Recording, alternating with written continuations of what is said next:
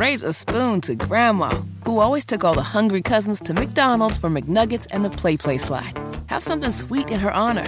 Come to McDonald's and treat yourself to the Grandma McFlurry today. Ba-da-ba-ba-ba. At participating McDonald's for a limited time. You mentioned the dwindling numbers of the Indy Star. I've been hesitant to talk about this, but since we're talking about it, got an inside source. I do like inside sources. Inside information that their annual subscriptions, paid subscriptions, is around 3,000. Now, think about this. Think about how big Indianapolis is. Oh, God. This is the paper of record, right? And the Indy Star has done in the past some amazing work.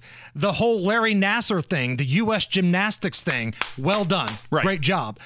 But for every Larry Nassar story, there's been just a ton of just minor league level bullcrap.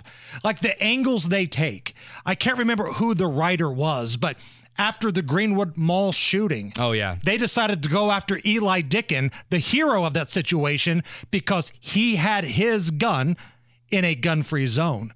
Even though he saved the day and eliminated, surely more fatalities in that mall, he had a gun in a gun-free zone, and a writer made him the bad guy. And it's because of that crap right there that my source, and again, I don't have access to the numbers. I can't verify it. Right. But somebody in the know has told me their paid subscriptions are around 3,000. And by the way, that's really scary because several other Gannett, that's who owns the USA Today paper network, several other Gannett newspapers around the country have been shut down for much, much less. And I can confirm that there have been several conversations in the upper administration at Gannett to, like the Columbus Dispatch, shut down the Indianapolis Star. And I make this promise to our listeners out there that if the Indianapolis Star goes bankrupt, I will buy it for 31 cents and I will run the Indianapolis Star, and I will turn it into literally just a publication that covers sports and restaurants and nothing else until we can figure out what on God's green earth is going on. Since we're speaking of the Star, here's a headline in your wheelhouse. Oh, okay. Because, again, you're the education guy, right? Is it a headline announcing that their strike that they hosted finally ended? Is that the headline? No. Oh, guess that kind of faded into oblivion. Well, what's this headline?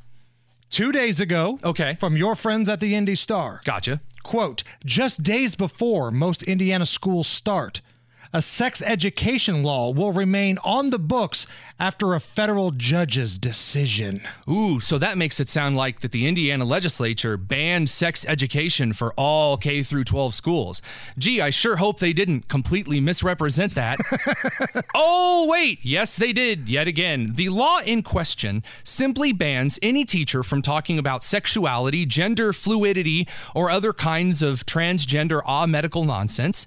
In kindergarten through third grade classrooms, you are not allowed to discuss sexual concepts with children under the age of 10 on the taxpayer dime. That is the big, bad, horrible law. We can't talk about gay sex with children, Hammer. Isn't it sad? I mean, really, that's what the headline is. If you're paraphrasing the headline, the Indy Star is upset that young kids can't learn about sex.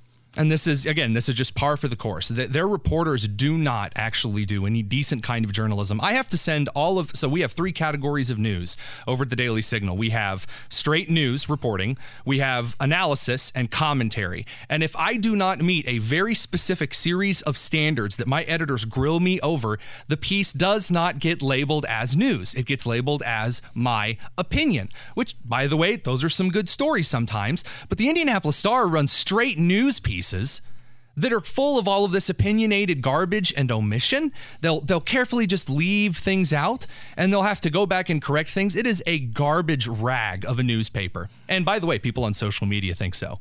And, I mean, just go back to last week when we lost Ron Sexton, the iconic Bob and Tom cast member, phenomenal comedian, good guy.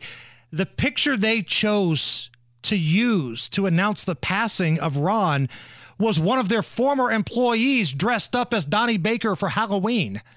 That's the photo. So of the millions of pictures of Donnie Baker you can find, pretty much anywhere online, the one they chose to go with was one of their former employees who looked nothing like Ron, dressed up as him for Halloween. So I have just kind of thought about this. I went to college for education and for pre-med biology. Those were my majors. And then I got 2 graduate degrees that were education degrees. I never majored in journalism, and I get raked by progressives all the time whenever I write stories that say, well, where's your degree in journalism? Where's your bachelor's in journalism, Tony? And, I've never mocked a dead person by putting the wrong picture up in their thumbnail after they passed away. I've actually never had to file a retraction for one of my stories. So I guess it's not having a journalism major 1, having a journalism major 0. And not just the wrong picture, somebody that used to work for you in that building for a long, long time. Oh, it's just ridiculous. Imagine being that bad at your job and then demanding that your employer also needs to pay for your phone and needs to pay you all of this extra money when no one's subscribing to you. You're a trash publication. Raise a spoon to Grandma, who always took all the hungry cousins to McDonald's for McNuggets and the Play Slide. Have something sweet in her honor. Come to McDonald's and treat yourself to the Grandma McFlurry today. Ba-da-ba-ba-ba. At participating McDonald's for a limited time.